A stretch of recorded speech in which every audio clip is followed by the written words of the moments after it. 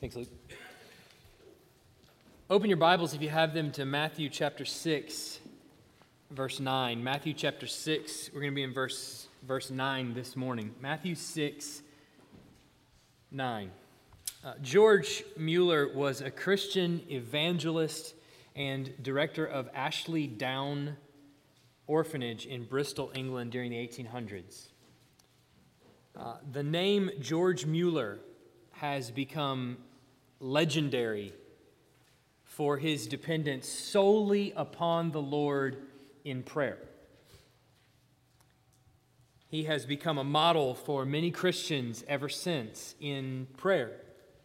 But interestingly, he was not always this way. In fact, Mueller himself testified to a change in his life that took place some years back in the approach to the way that he prayed. It radically changed his prayer life. He says this, a quote should be on the screen behind me. "The difference, then, between my former practice and my present one is this. Formerly, when I rose, I began to pray as soon as possible, and generally spent all of my time till breakfast in prayer, or almost all the time. At all events, I almost invariably began with prayer. But what was the result? I often spent a quarter of an hour, or half an hour, or even an hour on my knees before being conscious to myself of having derived comfort, encouragement, humbling of soul, etc. And often, after having suffered much from wandering of mind for the first 10 minutes, or quarter of an hour, or even half an hour, I only then really began to pray. I scarcely ever suffer now in this way, for my heart, being nourished by the truth, being brought into experiential fellowship with God, I speak to my Father and to my friend, vile though I am and unworthy of it, about the things that He has brought before me in His precious word. It often now astonishes me that I did not sooner see this point." The change that Mueller made was first to consult the Scriptures. And then once he has become of sound mind and understands what the Lord is communicating about Himself, then he begins in prayer time. We see it with George Mueller. We've seen it in Scripture. The way that you do something actually matters just as much as that you do it. The way you do something matters. When you're a kid, it's not good enough to just make your bed. The way you make your bed and the attitude with which you make your bed also matters. I found out the hard way, you can get in trouble even when you make your bed. When you're married, it's not good when you just hear groans. When you're married, you can't just go to your spouse with a complaint or express some kind of criticism. The way you go to your spouse and express a criticism, the manner you do it, the attitude that you do it in also matters. At work, I found that one out the hard way too, by the way. At work, you most certainly have things that you have to do, that you're told you have to do. You know you have to do them, but the way that you do them matters as well. The attitude that you do them matters. You can do all the tasks perfectly, but if you do it with a terrible attitude, well, then it's worthless. Both the way and the attitude matters when you do any task. Well, this morning, we're beginning a deep dive into the Lord's Prayer. And in it, Jesus is showing us the right way to pray, the right way to come to the Lord. Now, this isn't about checking some boxes to make sure that we are all said the right things. We said the right phrases that we're supposed to say. This prayer has everything to do with the attitude with which you come to the Lord in prayer. The things that we say often indicate the heart attitude that we have when we say them. So when our heart, when our mind wanders, our words wander, it's often an indicator of the fact that our heart and our mind are wandering away from the Lord as well.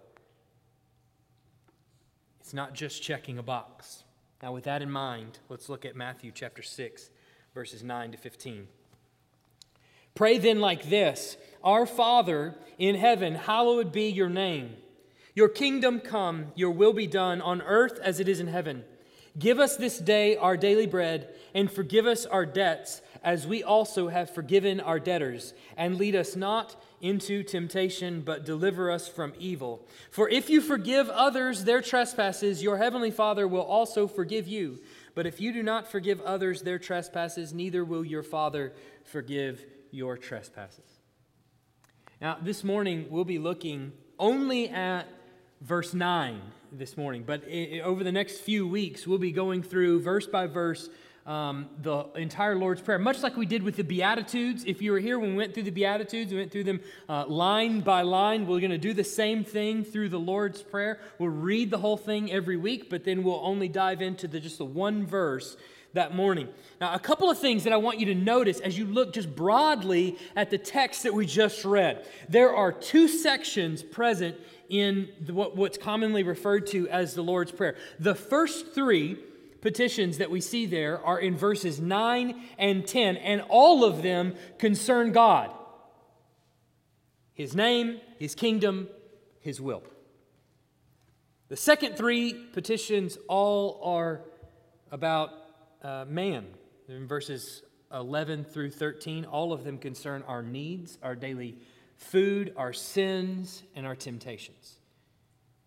There is a connection between the Lord's Prayer here and the passage that we read last week in Matthew 6, 5 to 8. Jesus not only told us how to pray, He told us how not to pray in the previous passage. He tells us don't pray like a pagan or like a hypocrite. The hypocrite has his heart set on his own glory, on people that will watch him pray, on the holiness credits that he gets whenever he prays from people that are around him. The pagan is convinced that God will listen to him because of his eloquence, of his many words, and how impressive they are. And God Himself will have to get out His dictionary to define some of the things, and He'll be quite impressed with this man's IQ, and will hear him and respond to him in his prayer. The point is that both of them have their hearts improperly set before they even go into prayer. Their hearts are improperly centered. They're in the wrong place. So this is the context of chapter 6. We can expect that Jesus is attempting to recalibrate our hearts, to set them right, to change the way they even think about prayer. He's poking at our motivations for righteousness. And to be sure, He's going to take a sledgehammer to any selfishness that we would feel by the time we get to the end of this chapter. But in our text, for the next few weeks, traditionally referred to as the Lord's Prayer, He's taking a brief excursus and talking about the right way to pray and the attitude with which you pray. So then He begins in verse 9 with, pray then like this.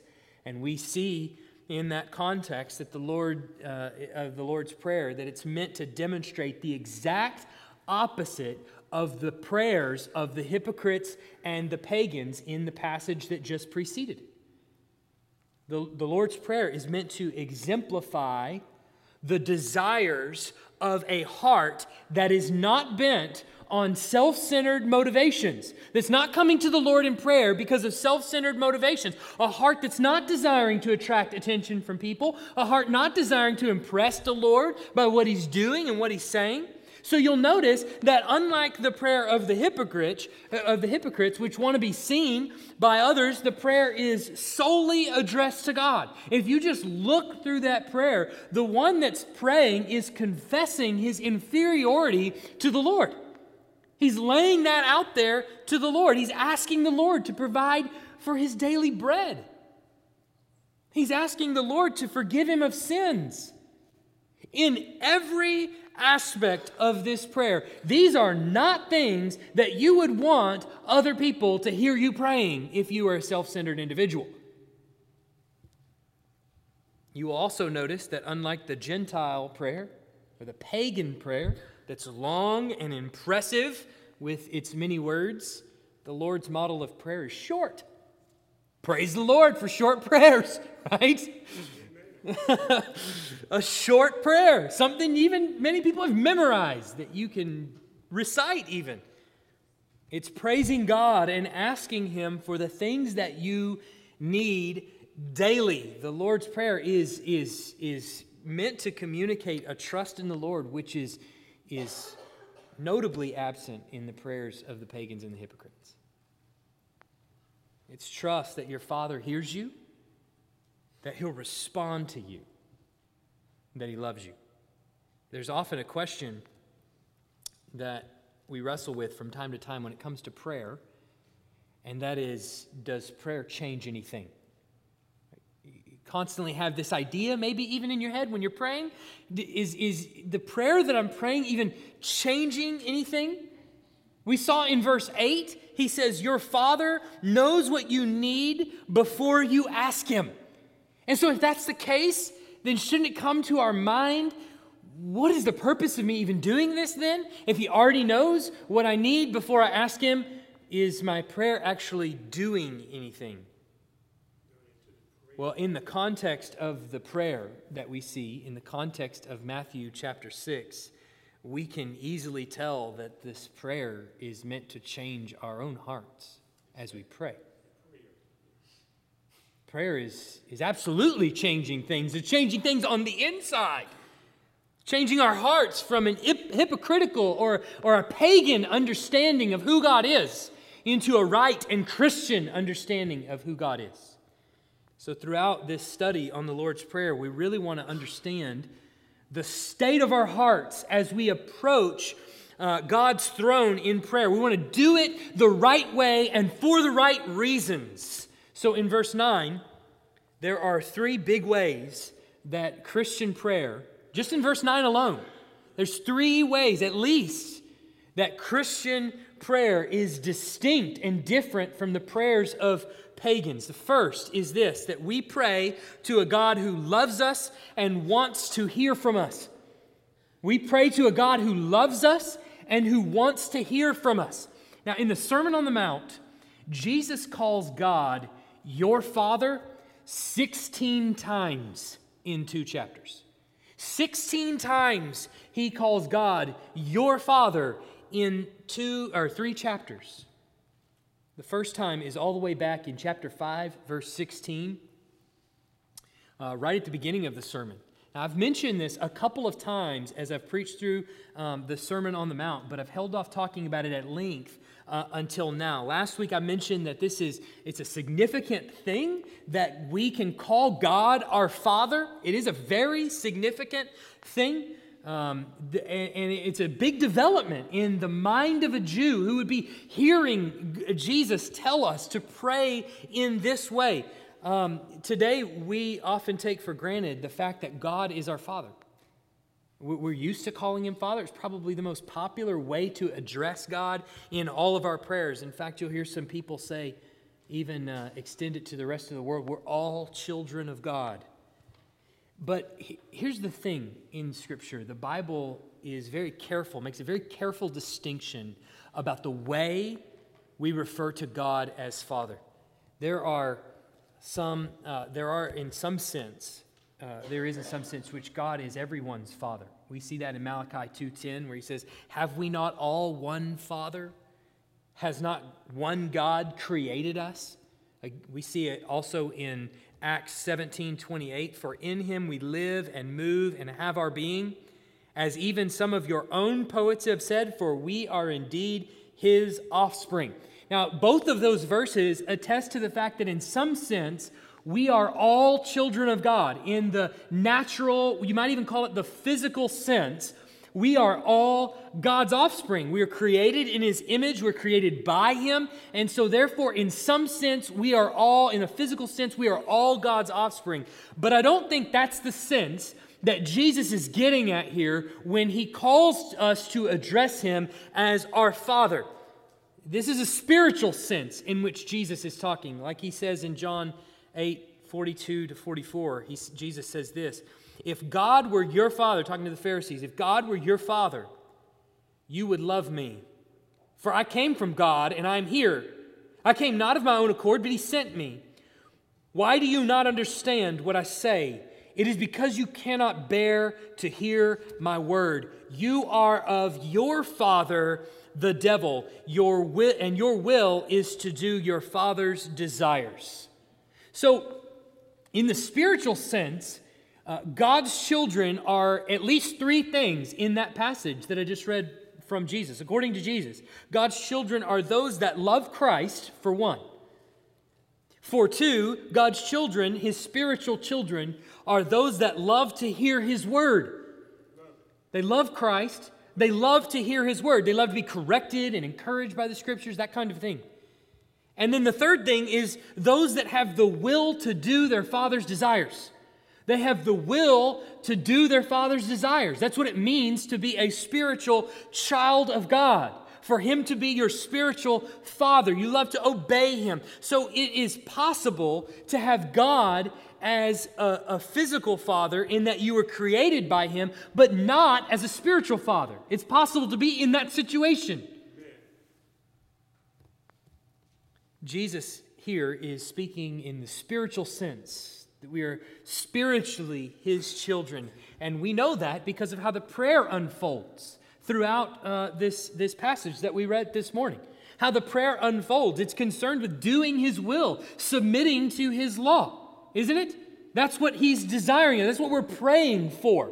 And so we know that He's talking about us being His children in the spiritual sense because we're desiring to do His will. That's what fleshes out in the prayer itself. So that is to say, in prayer, your heart is recognizing God as your Father. But for the people listening to Jesus preach, calling God as Father is a reaffirmation of a very traditional concept in the Old Testament.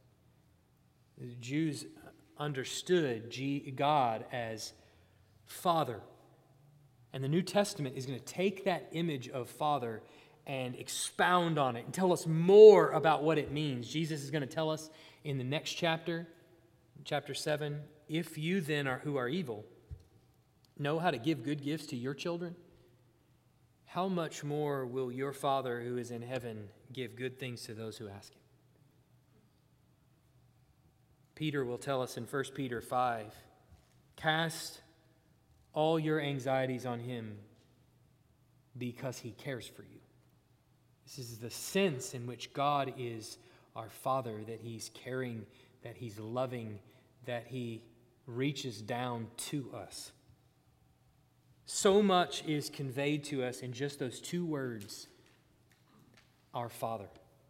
In our hearts, we aren't to approach God as a kind of abusive, alcoholic father, like some children fear.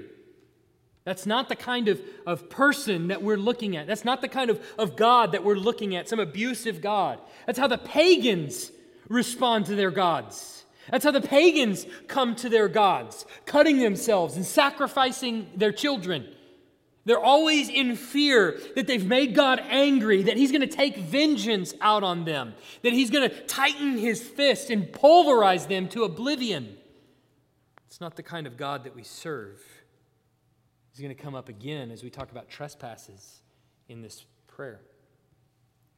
The second way that a Christian prayer changes our hearts so that our prayers are distinct from the prayers of the pagans is that we pray to a God who has the resources of heaven. Amen. We pray to a God who has the resources of heaven at His disposal. Just as God is near to us, He's our Father, He's close to us, He is also transcendent. Though He is our Father, He is different than us. He is omnipotent. We are not, meaning He is all-powerful. We are not. He is omniscient. He knows all, and we do not. The phrase in heaven isn't merely about a physical location. Jesus isn't telling us the address that you mail your prayers to. That's not what He's telling us.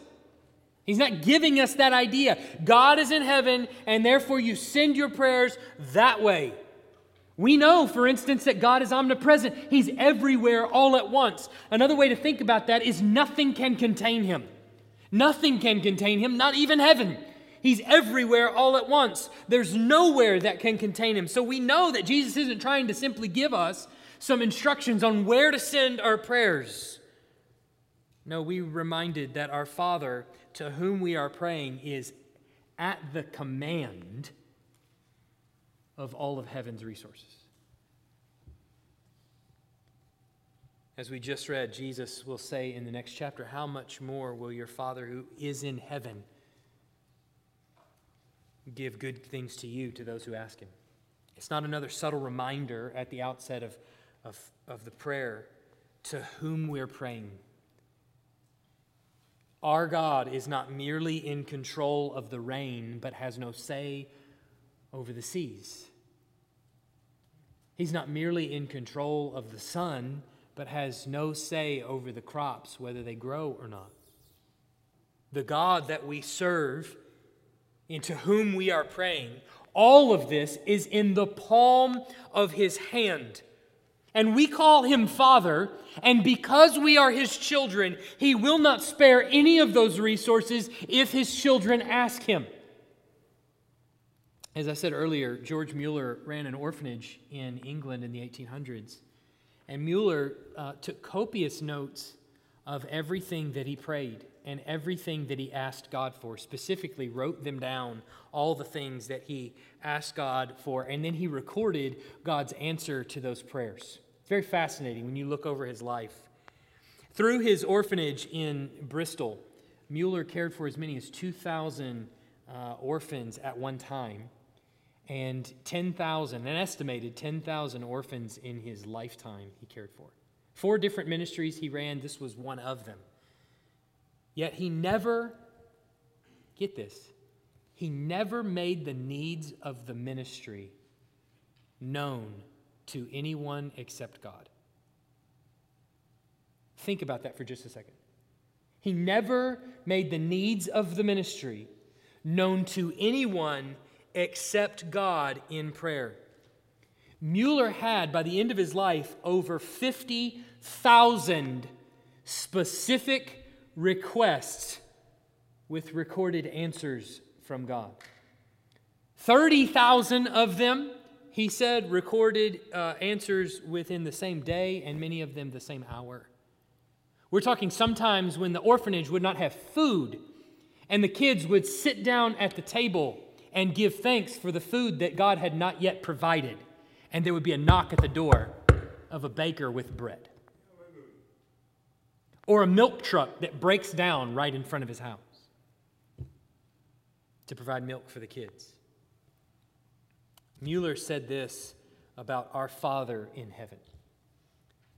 Through reading of the Word of God, and especially through meditation on the Word of God, the believer becomes more and more acquainted with the nature and character of God, and thus sees more and more, besides his holiness and justice, what a kind, loving, gracious, merciful, mighty, wise, and faithful being he is. And therefore, in poverty, affliction of body, bereavement in his family, difficulty in his service, want of a situation or employment, he will trust the ability of God to help him.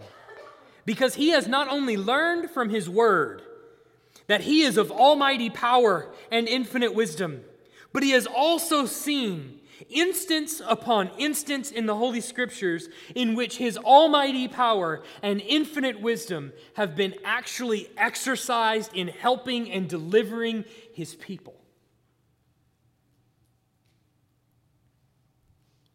But I doubt that many in our churches have experienced this kind of generous God that Mueller describes here. We spend most of our time praying in generalities. Give that person peace, help that family. There's nothing wrong in general praying like that. But they're prayers for which if God did provide an answer, we might not even know it. We spend so little time asking for specific things that we need, and perhaps it's because we're afraid that God would say no.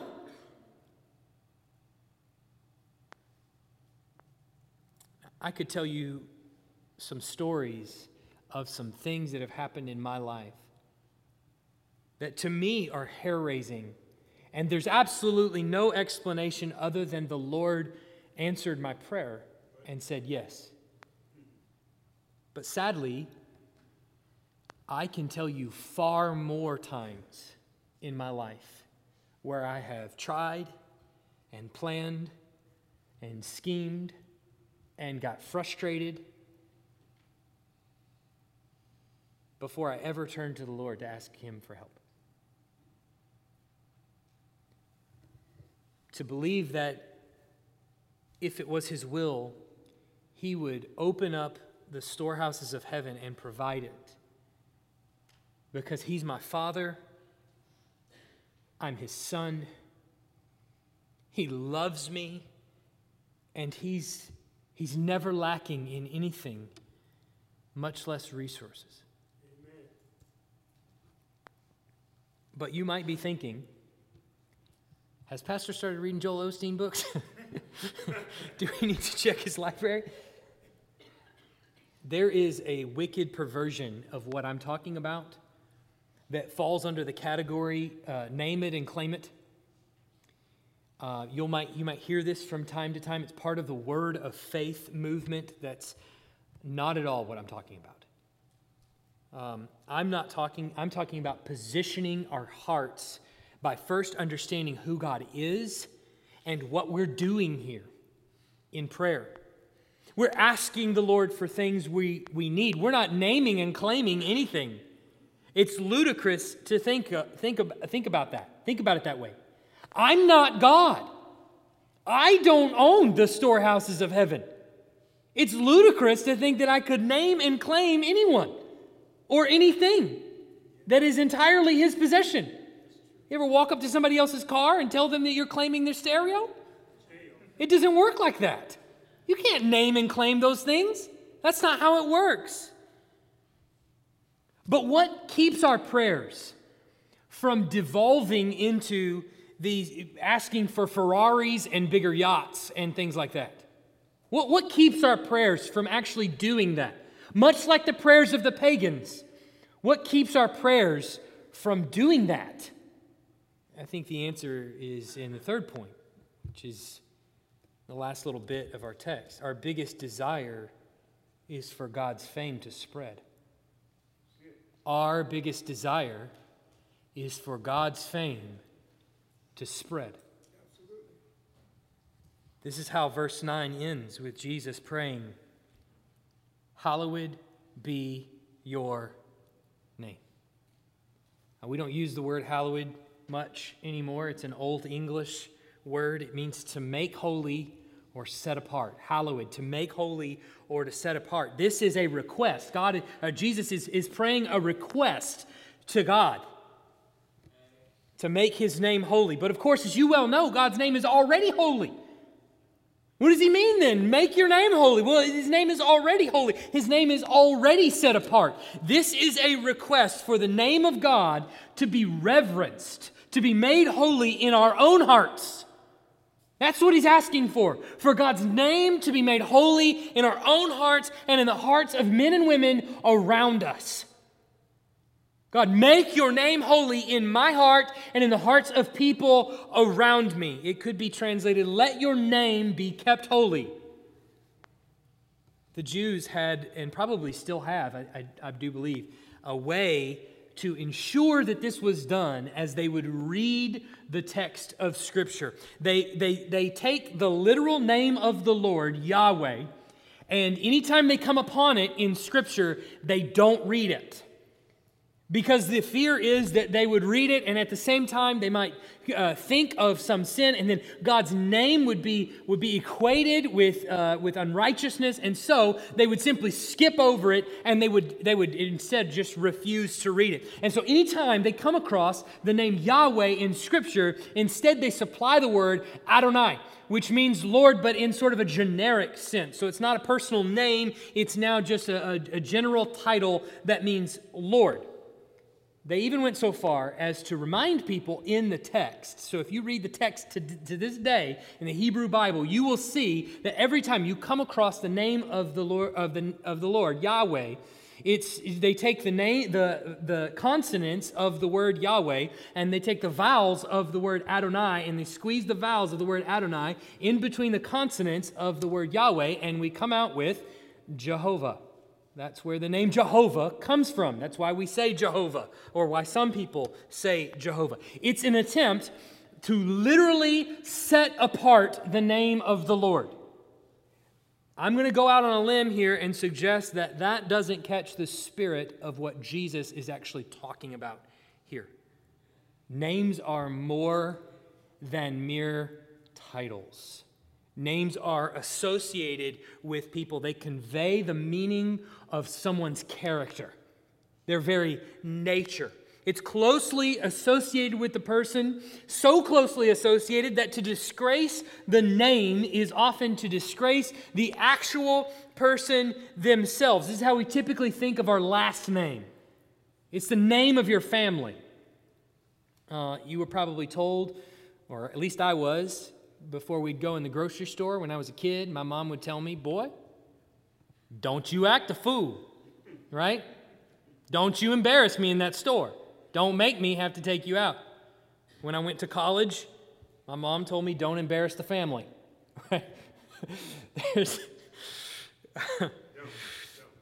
The idea behind both of those is that you carry a name with you, and that name implicates many other people who share that name. And if you bring shame upon that name, it brings shame upon all those people associated with it and the people that carry that name because of the actions of a few. Well, here is God, creator of all. His name is holy. His name is just. His name is righteous and pure, and he is deserving of worship. And there are people created by him and in his image that do not worship him. So the request from Jesus is that God's name be holied or be hallowed in the hearts of all people. But look at what Jesus is doing here. In teaching us to pray, he's adjusting our hearts. He's adjusting our hearts as we enter into prayer. And he's teaching us how our prayers should be grounded. They should be connected to the hallowing of the spreading and the furthering of God's name. That's how our prayers should be grounded. Remember what I've said the purpose of the church is. The purpose of the church is to worship God. That's our purpose. Here, as a church body, that's the purpose of the church globally. That's the purpose of every Christian, is to worship God. The secondary purpose that we have is to bring other people into that worship. God is primary. We exist to worship him. Man is secondary. We want to bring others into right worship of God. And so the way that I phrase that around here is making and maturing disciples for his glory. We make and mature disciples. That's our secondary purpose. For what purpose? For what main purpose? For God's glory, or for the worship of God. We make and mature disciples for his glory. Jesus is teaching us here that even in our prayers, they should be grounded in such a way that our foremost desire, the foremost desire of my heart going into prayer, is that the name of God be hallowed in the world around me. Think of anything that you need right now. Think of anything that you need. How is that thing, whatever it is, connected to God's name being hallowed.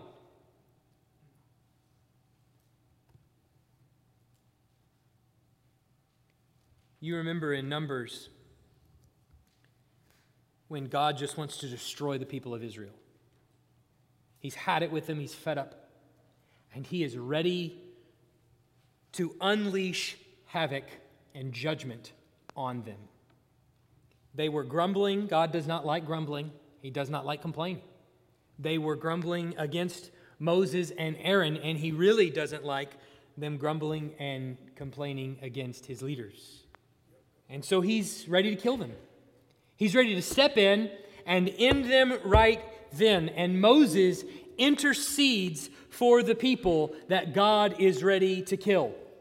But I want you to observe how Moses talks to God. It's in Numbers chapter 14. It should appear on the screen behind me. Numbers 14, and it starts in verse 15. Listen to how Moses really intercedes, prays for even the people of God. He says, "Now if you kill this people as one man, then the nations who have heard your fame will say, 'It is because the Lord was not able to bring this people into the land that he swore to give them, that he has killed them in the wilderness.'" You see that? Moses' foremost concern was not for the people, but for the name of God. Moses' foremost concern was not for the people. Have you ever been around grumbling people? Yep. I'm sure Moses was kind of okay in some ways with God doing that and punishing them. They're rejecting him. I'm sure he was frustrated too. His concern is not for the people. His concern is that the name of the Lord would be profaned amongst the Egyptians and the rest of the world. Brothers and sisters, are our hearts in the right place in prayer? Is that our foremost desire? For God's name to be hallowed? Does that desire inform our requests? Does that change the things that we pray about? Does it change the way we pray about those things? Does it change the fervency with which we pray about those things? The hallowing of God's name. Are we too busy, in other words, praying for toys and gimmicks? Praying that we would truly have our best life now. Are we too busy praying for those things to even consider the hallowing of God's name? This is the grounding that keeps our prayers from devolving into champagne wishes and caviar dreams.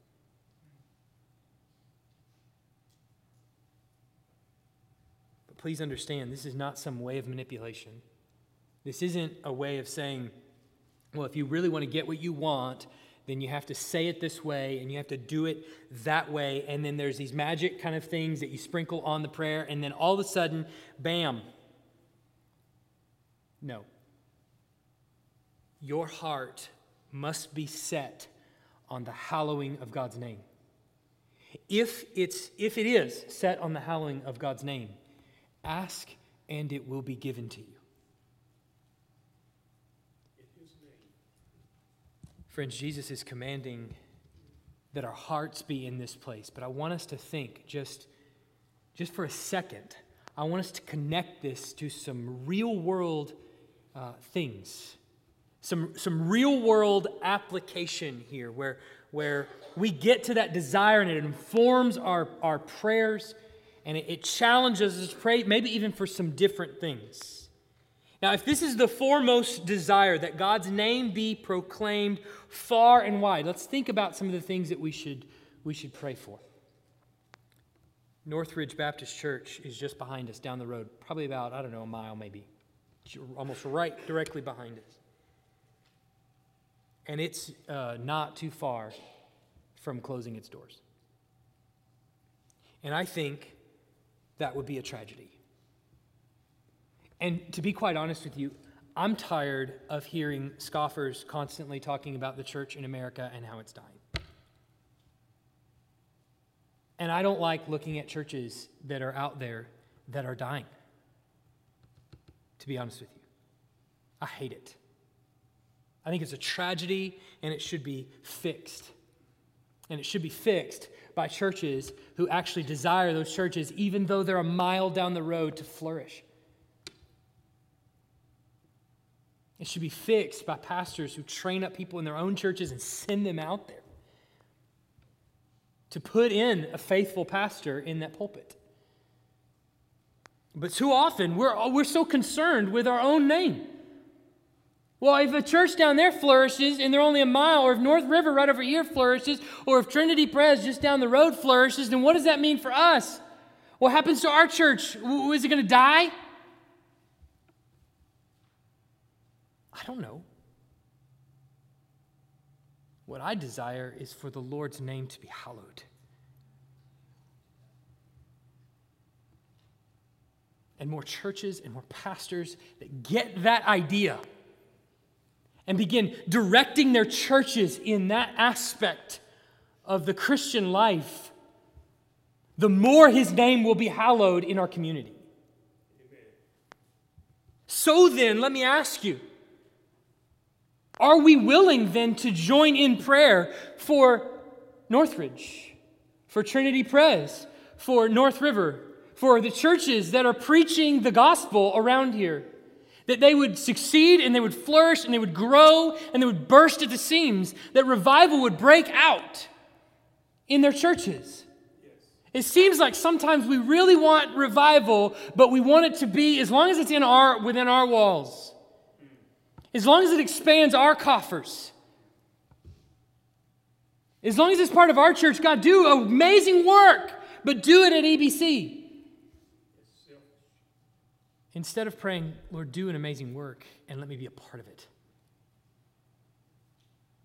Whatever that means. Let me be a part of it. So then if that's our prayer, then where is church competition? Where is it? Vanishes completely. Going into prayer and praying for the success and the flourishing of this church at the expense of the churches around it is a tragedy. That's not the right attitude. Our students are back, and college students, and we're grateful to have them. We really miss you guys when you're gone. Yes. There's a big hole there. And so we're glad you're back. And your college years are some of the best years of your life.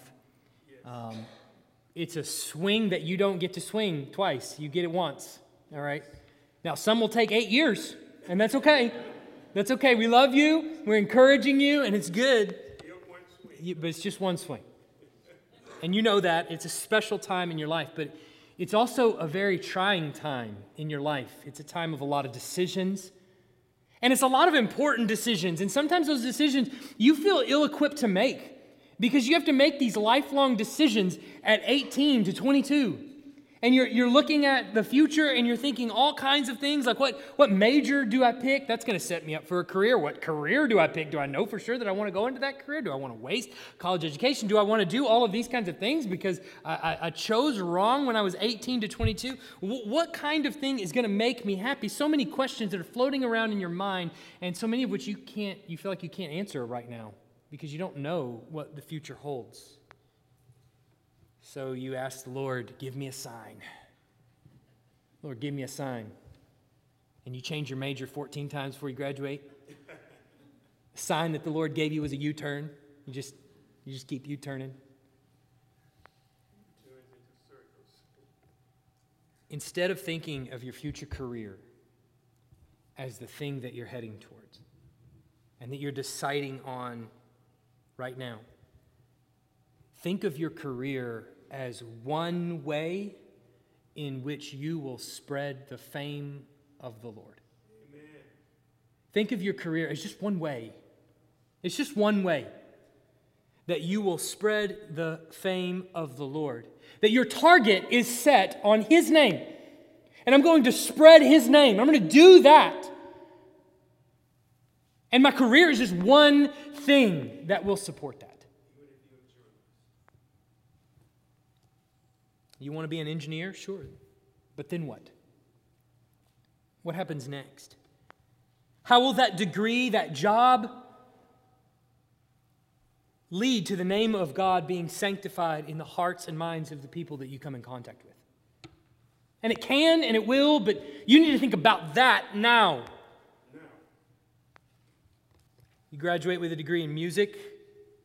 Like all the music majors are here, I guess, which is great. You graduate with a degree in music. And people are going to ask you that dreaded question they always ask you. What are you going to do with that? Right? You hear that? I'm sure you've heard that question. What are you going to do with that? Don't answer that question first. Don't answer that question in your mind first. It probably needs to be answered at some point, but don't answer that one first. First, I want you to consider something. God's agenda for the world is that people from every tribe and language and nation and people will worship Him. That is God's agenda. It's clearly laid out in Scripture. That is what He is doing. What part are you going to play in it? That's the question you need to answer first. What part am I going to play in that? Now, I don't care if your job is playing piano or mixing chemicals in a beaker. I don't know if that's an actual job, but it sounded like a job to me. What part are you going to play in God's agenda? Now, that's not only accomplished in full-time ministry. God's agenda is being accomplished right now in and through His local church with a whole bunch of people that do not work ministerial jobs but work all the other 8 to 5 jobs. This has been His plan from the beginning, to bring worshipers to Himself. And so the question is, what part am I going to play in it? And if you're going to be an engineer, why not be an engineer in a city where there's complete and total darkness? They need engineers everywhere. Why not be one where the city is in complete and total darkness like Portland?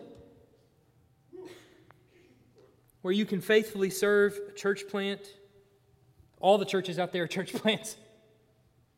All of them are relatively new. All of them are on the verge of dying. Why not be an engineer there? Why not leverage your future career perhaps in locations that are spiritually dead? You don't think being a Christian engineer in a society where a church is completely absent isn't going to have an impact on your coworkers? You bet it is. It absolutely is. So don't define success by the kind of job you get when you get out of college or the major that you pick now. Think about what part I'm going to play in God's name being spread around the world. What part am I going to play in that? And the rest will take care of itself. Brothers and sisters, if you are a follower of Jesus Christ, not only is God your Father, but He loves you, He cares for you, and He will provide your every need. I really believe that. But if you're followers of Jesus Christ, then our hearts should be set toward His fame being broadcast from the poorest neighborhoods in our city to the richest, from the tiniest villages in the remotest parts of China to our own next-door neighbors. Now, I ask you, what would happen if the congregation of Emmanuel Baptist Church or Northridge or any of the churches that are preaching the gospel, what would happen if all of our hearts were set to that agenda, to spreading the fame of the Lord? How far would we go? How many resources would we spend? What kinds of ministries would we be involved in? How much time would we actually set outside of our schedule to accomplish these kinds of tasks? How many dangerous neighborhoods would we walk into with the hope of sharing the love of Christ? how many sick and downtrodden people would we talk to with the hope that they too will come to worship him? This is God's agenda. Our job as the church is to get along with him. Amen. To do it with him. To play a part with him. Because though he is our Father, though he is our Father in heaven, he does not live in a temple made by hands as though he needed anything. He does not serve us. We serve him. Though he is our Father, he does not need us. If we're on board with his agenda, then I think his name will spread. And we pray to that end. Let's pray.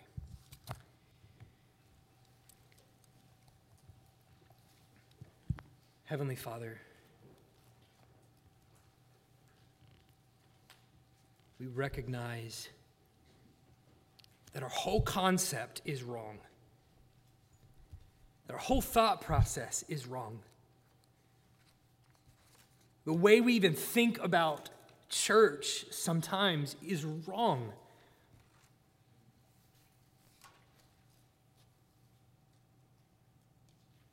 Lord, I confess that even in my own heart, there is this field of dreams mentality where if you build it, they will come.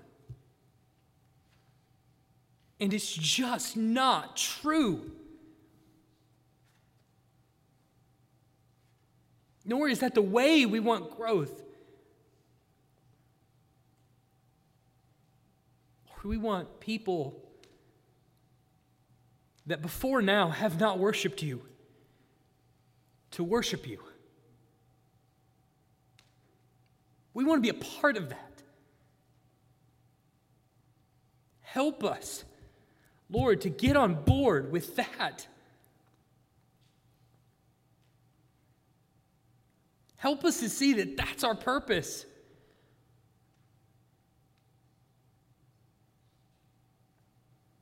That that's your agenda. We want to join you in it. Lord, convict us where our thoughts about what you're doing in this community are errant. Lead us to repentance, to faith, knowing that you're going to push us into places we're really uncomfortable with, to spend money that we're really uncomfortable spending, to think about people in a way we're really uncomfortable with, to interact with people that we're not used to spending time around. But Lord, all of it's for naught if we're just checking a box. Please give us hearts that are set on fire with a desire to hallow your name and to see others hallow your name. May we live our lives in reverence to your name. May we put away crass talk, abusive and harsh language. May we put away divisiveness. May we put away minor discrepancies and instead all get on board with what you are doing in the world around us. Lord, I pray for Northridge. It would be a travesty to the name of Christ to see a church close its doors. Gospel preaching has gone on there in the past, and it can in the future. If you will be so kind as to grant its success, please restore it. Please put a pastor in there that's faithful to preaching the word, loves the people of his church, that desires the conversion of the people in the community to Christ. It desires more than anything to see Tuscaloosa hallow the name of the Lord. Please do that. Please present us with opportunities that we might have to help Northridge get to that point. For that matter, we pray for North River, Trinity Pres, for churches that are preaching the gospel. I pray that you would give them success, that you would allow their church to flourish with people that are coming to know the Lord left and right, with people that are growing as disciples of Christ. Give their pastors clarity and wisdom to preach the word with conviction and to trust you to bring any kind of growth. Lord, we pray all of these things in Jesus' name.